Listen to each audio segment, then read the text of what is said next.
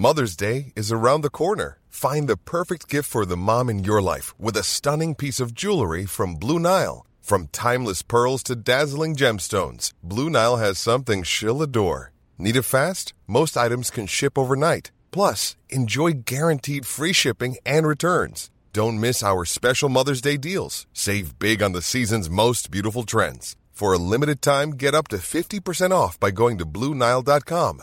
That's BlueNile.com.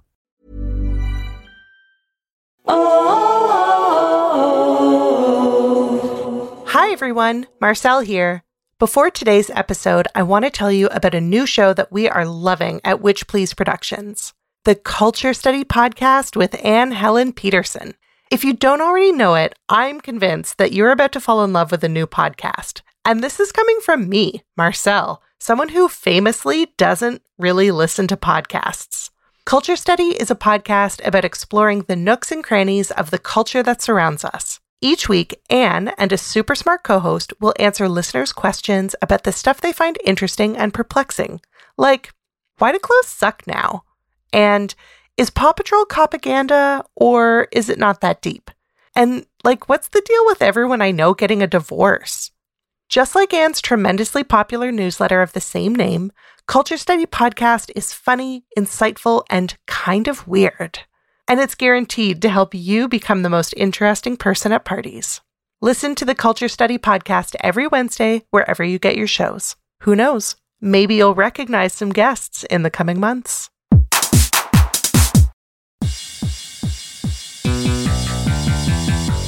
Hey folks, we decided to drop a very special bonus into the main feed this week. Our Barbie by Petrocapitalism episode was so fun to record in anticipation of Greta Gerwig's blockbuster hit. But then, of course, we simply had to talk about the film itself. Thanks to all of you who wrote in with your questions. As always, you blew us away with your thoughtfulness and specificity. As you're about to hear, we had an absolute ball answering you. And Marcel coined a term I will simply never forget. Do you mean when I said the somnambulance of the kingdom? Yeah, that's exactly what I mean. Okay, well, you too can listen for it as you enjoy part one of a very long conversation between me and Hannah about Barbie, the movie.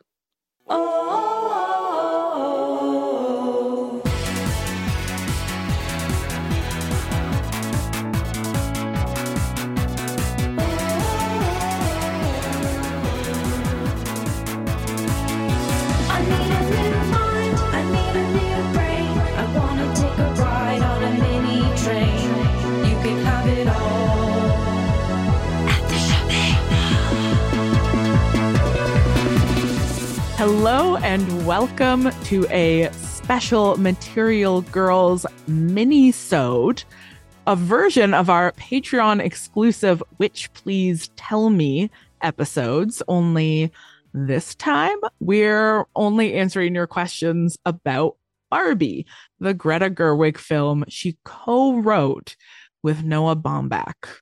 I'm Hannah McGregor. I'm Marcel Kosman. And we're gonna take some questions. I sound like somebody's about to call in. Listeners? Hello, long-time listener, first-time caller. Sorry, I shouldn't fuck around because Coach specifically asked us to record for 40 minutes max. And we know that this is serious because max is in all caps. So. Yeah, that's a serious max. Okay, so the first question is, Marcel, did you like the Barbie movie? I loved the Barbie movie. I've seen it twice now. I went once on a hot date with my good friend Todd, where somebody asked if we wanted a picture together, and I very intelligently and heteronormatively explained that we were not a couple. And then Todd had to remind me that friends were allowed to take pictures together. And then the second time was today when I took my beautiful child, who is currently knocking at the door. Okay, so you took that cute kid to Barbie. So I saw it. I saw it a second time today. So it's fresh. It's real fresh. Oh, incredible. Yeah, I loved it. I don't even know where to start. You tell me. Did you enjoy it? Did you enjoy the film? I really enjoyed it. First and foremost, I thought it was incredibly funny in a way I absolutely had not anticipated. Like, the joke density was much higher than I was expecting in this movie, and much more surprising, and the humor was more surprising and more subversive and more weird than I thought that it was going to be. Like, it didn't have a sort of mainstream comic humor. It had a really sort of quirky, campy kind of sense of humor that was like queerer than I expected. So that was sort of my first and foremost thing, was that I thought it was like beautifully campy and so funny. I love the design, but that's part of the beautiful campiness of it for me, is it's like no CGI. No CGI. It feels like a profoundly femme Wes Anderson kind of vibe sometimes. And I thought it was at its strongest when it stayed in those realms, and at its weakest when it attempted to like turn to face the camera and make a feminist statement. Those moments actually made me feel awkward. Like, I felt kind of embarrassed for the movie in those scenes. I was like, oh, honey, oh, no, don't do this. But then it would do something like the fucking All Ken Dream Ballet. Oh my God. And I would be like, this movie's brilliant. Yeah. Like, it's brilliant. And then there are these moments where it seems like it feels like it needs to do some kind of work that feels at odds with the rest of the film to me. And I think that's an interesting thing to dig down on. Like, what are the sort of levels at which the feminism of the film is attempting to operate, and like, where is it more and less successful or more and less interesting? Yeah, I think that is so interesting. I have a theory for why the capital F, like overt feminism stuff, is kind of uncomfortable and maybe unsatisfying. And my theory is that that's part of the satire, that it is a film that satirizes on multiple levels. And so, it's really interesting. So like, as a mainstream film, you can watch it and think like, this is satirizing real life and the patriarchy, but it's also satirizing like mainstream feminism and like the type of feminism that has allowed the Barbie movie to even exist as a film. Yeah, so the way that like what America Ferrera does the speech, and then everybody's like, wow, that single impassioned speech totally deprogrammed me. Now let's kidnap women one at a time, give them a single impassioned speech about feminism. They will be immediately deprogrammed by our effective rhetoric, and we can take back control. You're right. That is. It's so smart. It's so smart. I mean, the other thing, and I think this will come up a lot in the questions, the other thing we've got to talk about is the fact that Mattel funded this movie. I kind of want to like put that to the side for the moment, because I think we're going to talk about it a lot in the questions and spend more time with its sort of like aesthetics as a work of art. One of my favorite things that it was doing was producing a sort of camp heterosexual masculinity through like a very deliberate evoking of these like visual tropes that managed to be both like firmly rooted in heterosexual masculinity while also being so fucking gay. Totally. Right? Like the fur coat with no shirt under, and the horses, the fact that in the background of every horses. Scene with the Kens, there is just a huge fucking screen with horses running on it, like so gay, and so like just perfectly for me walking the line of like pointing out how profoundly queer and campy masculinity is. Oh my God, totally. Okay. I have so many things that I want to say. It's overwhelming. Can I just like read you my screed? Yes, I want your screed. Okay. So getting back to satire, okay? Mm-hmm. Barbie Land feels good for the Barbies because it functions in the same way that patriarchal capitalism functions, except that Barbies are the ones with the hegemonic power. And this makes sense because Barbie is a product of patriarchal capitalism. So her entire universe exists to make money, right? Like as products. So like she has many jobs because that way you can buy many Barbies. She has many cars, so you can buy many cars. She has many homes, friends, etc. All of these things. Outfits. These all exist to make money for Mattel. The Kens do not have rich interior lives or clear senses of self, but neither do most of the Barbies. Like if we put pressure on it, they also do not have like strong senses of self beyond their roles. And the movie kind of suggests that this is because Barbie's sense of self depends on who's playing with her, right? And so then the kids who are playing with the Barbies, they also live under patriarchal capitalism. So the rich interiority of Barbie Land is only ever going to be surface level, okay? So, for example, stereotypical Barbie, our hero of the film, she doesn't even have the self-awareness to tell Ken that she doesn't love him, right? It doesn't occur to her that she should. Because that's a level of interiority that she does not have. Like, the moment she articulates an interiorized existential thought is the moment we become aware she's broken. Totally. Exactly. Yeah. And even though the version of Barbie Land that we are presented with is, I would say, capital D diverse, all of the Barbies are horrified by her physical transformations, right? So even the diversity, multiculturalism, etc. of Barbie Land is only what's allowed under patriarchal capitalism. And I would argue cis-het white supremacist patriarchal capitalism, right? So the introduction of patriarchy to Barbie Land only provides surface level changes to their society. It doesn't fundamentally reorganize the social stratification of men and women. It just kind of treats every night like boys' night. Right? And so... Because before, every night was girls' night. Exactly. And so it's like, oh, okay, well, it's boys' night for a long weekend. That's kind of like, that's sort of it. And so this, I think, is why the Barbies can be saved from what I would like to call the somnolence of the Kendom, because their society's barely been altered. If I didn't already love you with my entire heart, the phrase somnolence of the Kendom would have really sealed the deal. Oh, thank you, Hannah. I can't. Listening to you articulate that phrase in those fucking pink mesh half gloves this is the future liberals want.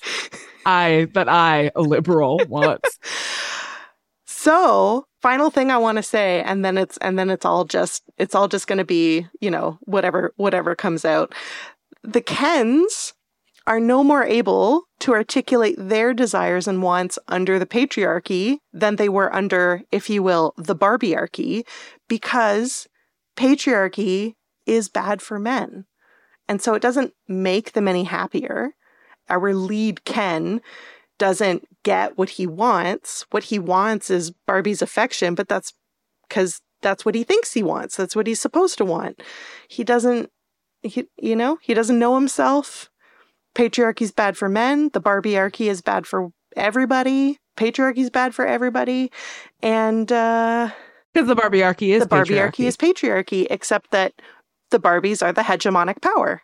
Yeah, it's just reversed patriarchy, which is what white feminism often is, which is why it's not real feminism, because actual feminism is a fundamental transformation to the social order. Exactly. Not a reversing of who's in power. That's right. And so that's why I think this movie is so deeply subversive on multiple levels, even though Mattel funded it and is one of the producers, even though it's a mainstream movie, even though in the theater, people were laughing at the jokes. People were laughing, like, not at weird, awkward times. They were laughing at the right times, but only at, one level of, I don't know.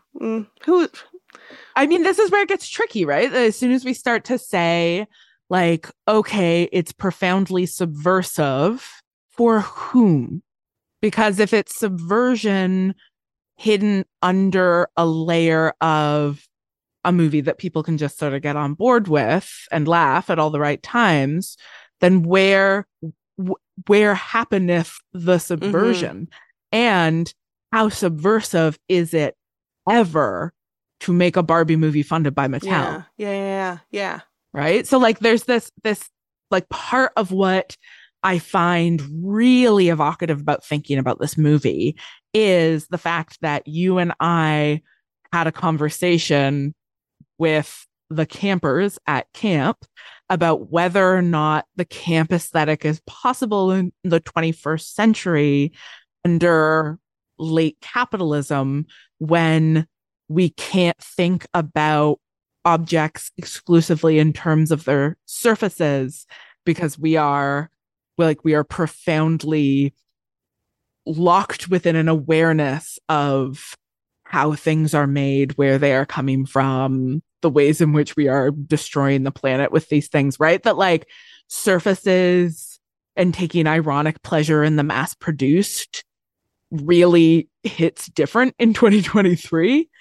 And this is, like, so many aspects of this felt like camp, like ironic pleasure in the mass produced, a play of surfaces, a complex series of mirrors reflecting back and forth between satire and non-satire in a way that, like, the whole point is the play of signification, where you, like, can never quite land. And that's about the pleasure of surfaces. Like, it's so camp, but, like, what do we do with camp when the ocean is choked with plastic? My theory is that movies can't fix things. Mm-hmm. And so, like, there are so many pleasurable things about this film, and it is not a tool to correct anything. It's just a movie. Remember when the Lady Ghostbusters came out and people were, like, really, myself included, like, kind of bothered that it still fell into some, like, pretty tired tropes, including, like, all of the main characters, or all of the educated characters are white, and then our working class character is black, for example. And, like, it feels unfair that movies marketed towards women need to be so much more perfect in order to be capital G good than movies marketed to men.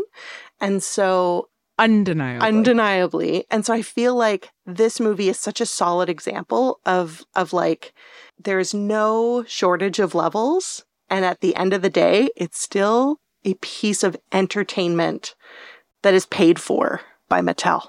So here's the thing about that is I was reading Hope Rehack's newsletter. Subscribe now. I think it's called Things Hope is Obsessed With. I think that's that. Does that yes, sound right? That sounds or things I'm obsessed with. Hope's current obsessions. Maybe. Hope's current obsessions. I'm not sure. Listen, Hope. Coach put it in the show notes. But she had included a link in there to Anne Helen Peterson's piece about Barbie and Oppenheimer and the mass cultural event. And her basic point was like, there is an ongoing power in what constitutes the mass cultural event because we have so little monoculture left that when we think of like what's something that's for everybody, that then becomes one of our very few shared texts and shared cultural events. When we think about what's made as though it's for everybody, it's actually made, and this is Peterson's argument, it's actually made for teenage boys. Oh, interesting. Okay. Like, she explains that it's this like 4-quadrant thinking that's like men won't watch things targeted towards women, but women will watch things targeted towards men. Mm-hmm. And teenagers won't watch things targeted towards adults, but adults may watch things targeted towards teenagers. Okay. So to hit the largest possible Venn diagram of viewers, you just target everything towards male teenagers, which is why every movie is a Marvel movie now. Gotcha. That makes... Because that's who you target everything at. Mm-hmm. And she was like, there's really something to be said for a movie that is so solidly fucking targeted at women to be a mass cultural event in the way that this one is. Definitely. Definitely. And part of the point there is that mass cultural events, like shared texts, are a thing we collectively use to work through ideas and solve problems as people. Like, it's not the text's job to fix things. It's a thing that we use to think with. Yes. Yeah. Because it's our job to actually do the things. And so the things that we've had as a shared text to think with lately have been fucking Marvel movies over and over and over again. And right now we've got this incredible mass event that claimed its status as a mass event from the beginning. Totally. Like, I think that's part of what have made people be like, ooh, Barbie versus Oppenheimer. It's like the daringness of this girl movie to position itself as on equal footing to Christopher Nolan. Like, how fucking dare you? This is a serious movie. I gotta tell you, I have seen Oppenheimer come up so much in my newsfeed in connection to Barbie. You don't know what it is? I have only learned what it is in seeing people's critiques of the movie. And I just think that is so funny. And it does not speak to my worldliness in the least. It speaks entirely to my, what's it called when you speak into the void? The thing that Gabby said wrong. Your echo chamber. My echo chamber. Yeah. I just live in my own echo chamber. Sick burn. Gabby. Anyway, yeah. We love Gabby. Simply can't get enough. But like, the second Ryan Gosling was cast, Barbie showed up in my newsfeed because I am a basic bitch at my core. And they were like, you know who we need to cast in order to get the basic bitches? This guy. It's so funny to me because I don't think of him as the man of basic bitches, but like, I guess The Notebook really established him in that role. But I still think, like, I think Ryan Gosling's kind of a little weird looking, like a Chris. He's not a Chris. That's true. He's not a Chris, like, he's not a generic white hunk. He's not a Marvel, like, he wouldn't play Captain America. Like, it just feels kind of campy when he does it. Whereas if Chris Pratt had done it, there would have been nothing campy about it, right? It would have been like just so profoundly heterosexual. So like, Ryan Gosling for me is like not the basic choice for Ken. Okay. It's an interesting choice. Whereas Margot Robbie is a basic fucking choice for Barbie. Definitely. And the movie points that out, which I definitely enjoyed. No, you don't think so? That was another moment where I was kind of like, do we need to... What happened to that narrator? She was there for almost none.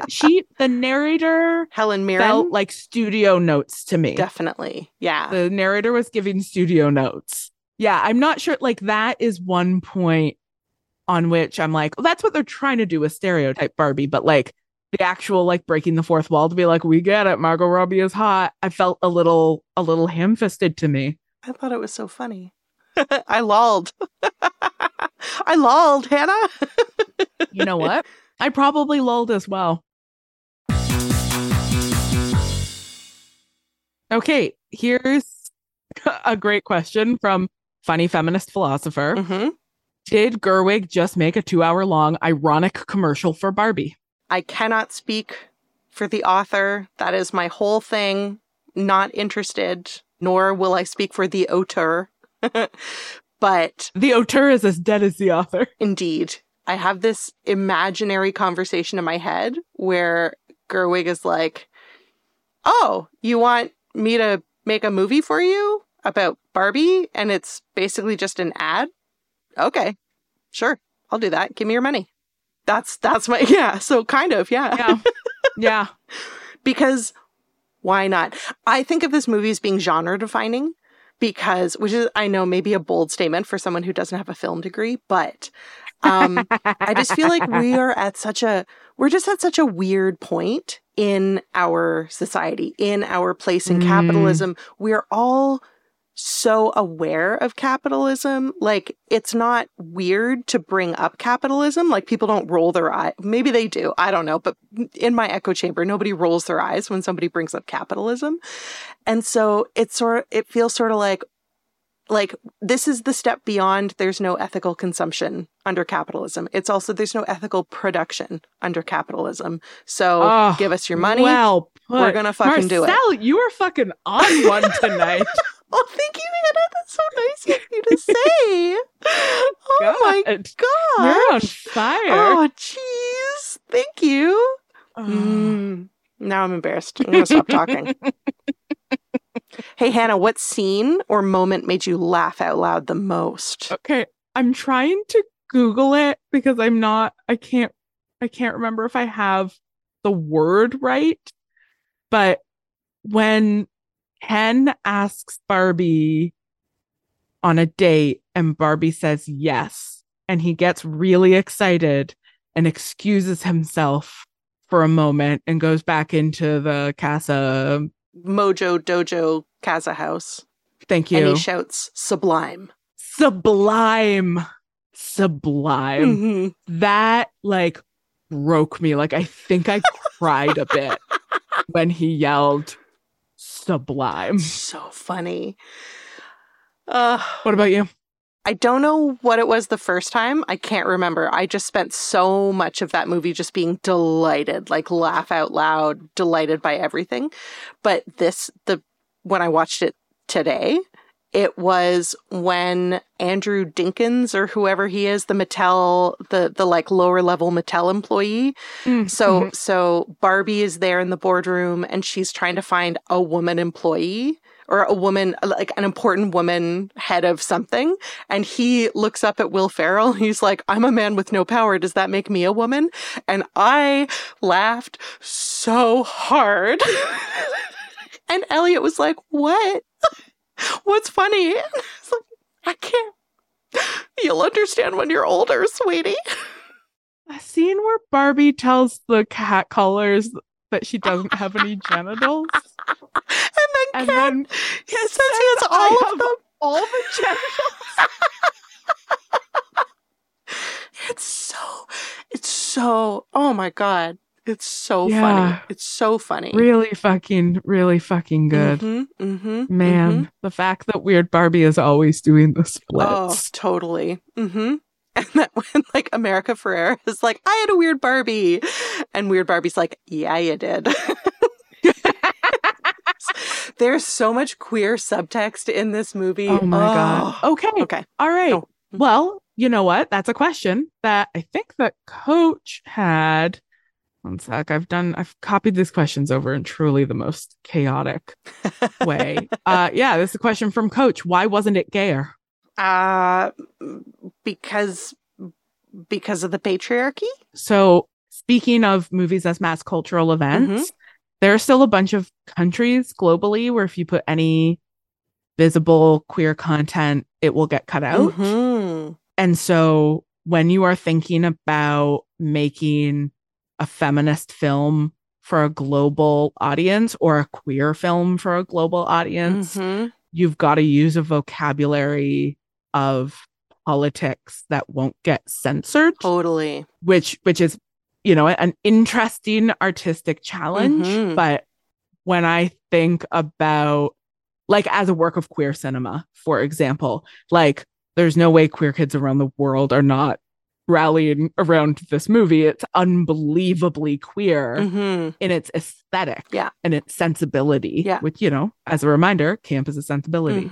And that allows it to become a touch point for queer youth, potentially in countries where they couldn't see it if it had boys kissing. Totally. That makes so much sense. It makes me think of the fact that Beyonce's song Blow from her self-titled album, Beyonce, does not have an explicit rating, even though it is explicitly about cunnilingus. The entire song is about, like, I can't wait for you to get home and tear that cherry out. Yeah, but if you don't use the word.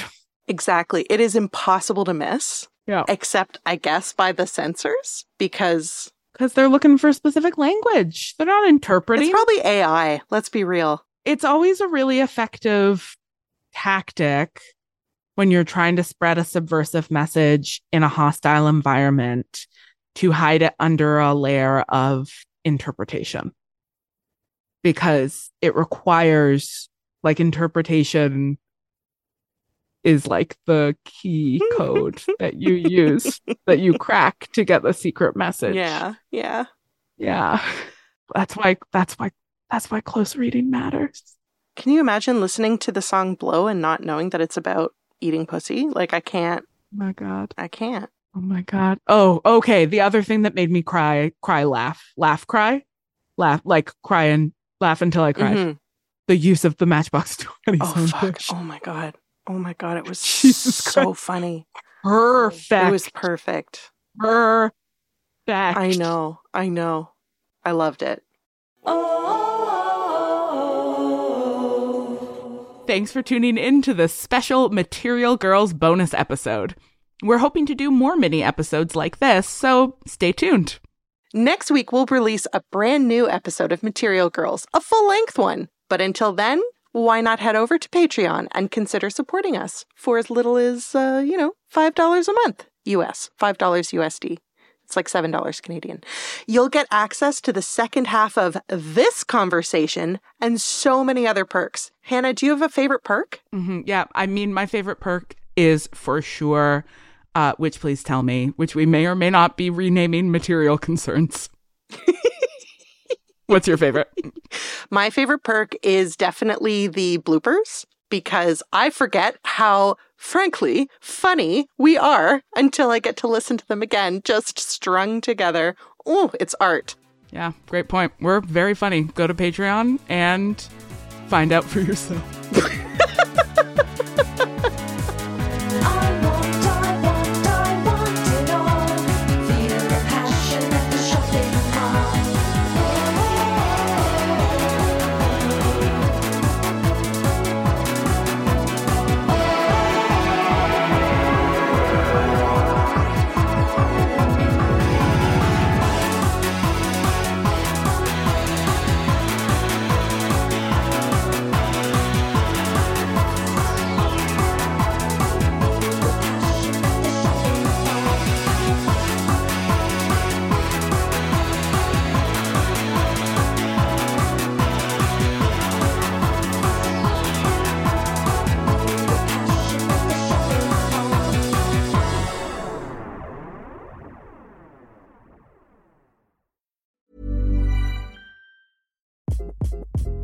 Hi, this is Craig Robinson from Ways to Win, and support for this podcast comes from Invesco QQQ, the official ETF of the NCAA. The future isn't scary. Not realizing its potential, however, could be. Just like on the recruiting trail, I've seen potential come in many forms as a coach. Learn more at Invesco.com/QQQ. Let's rethink possibility. Invesco Distributors, Inc.